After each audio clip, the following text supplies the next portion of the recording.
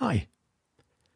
A famous Greek philosopher, Epictetus, who spent his youth as a slave in Rome before gaining freedom after the death of Nero, under whom he served, until around 60 AD, engifted the world a famous quote of which we have all heard some sort of variation, that we have 2 ears and 1 mouth, so that we can listen twice as much as we speak. Wise words. Interestingly, research shows us that only 8% of leaders, 1 in 12, are actually considered great listeners. So this is really just another great example of common sense, not necessarily being common practice.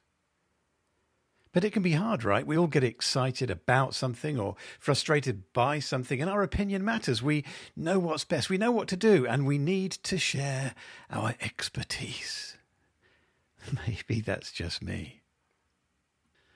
A few years ago, I was driving through the rather beautiful Blue Ridge Mountains of North Carolina, not Virginia, and my family and I stopped at a typical American country store. We ended up staying for nearly an hour, happily chatting to the store owner, Bart Bear, who kept bees, had written several books, and had an infectious love of his country. He was a former psychology professor at UCLA. So, given his decades of experience, I asked him about what he considered to be a golden key, an underused secret when it comes to communication and relationships. He said, listen. Listen to the undertones. I said something like, I see. And then quickly confessed, okay, no, I have no idea what that means. Please explain. So he went on to give me an example. You take a seat on a plane and there's an elderly lady sitting next to you. She smiles, you smile. And then she shares that she's on her way to see her daughter graduate alma mater at the top of her class. And Bart asked me what I'd say in response to this news. I probably looked a bit confused, trying to see any potential traps, gaps in my own ignorance. And I said, well, I guess I'd say, that's nice. He said, no. The best answer to this is to say, that must make you very proud.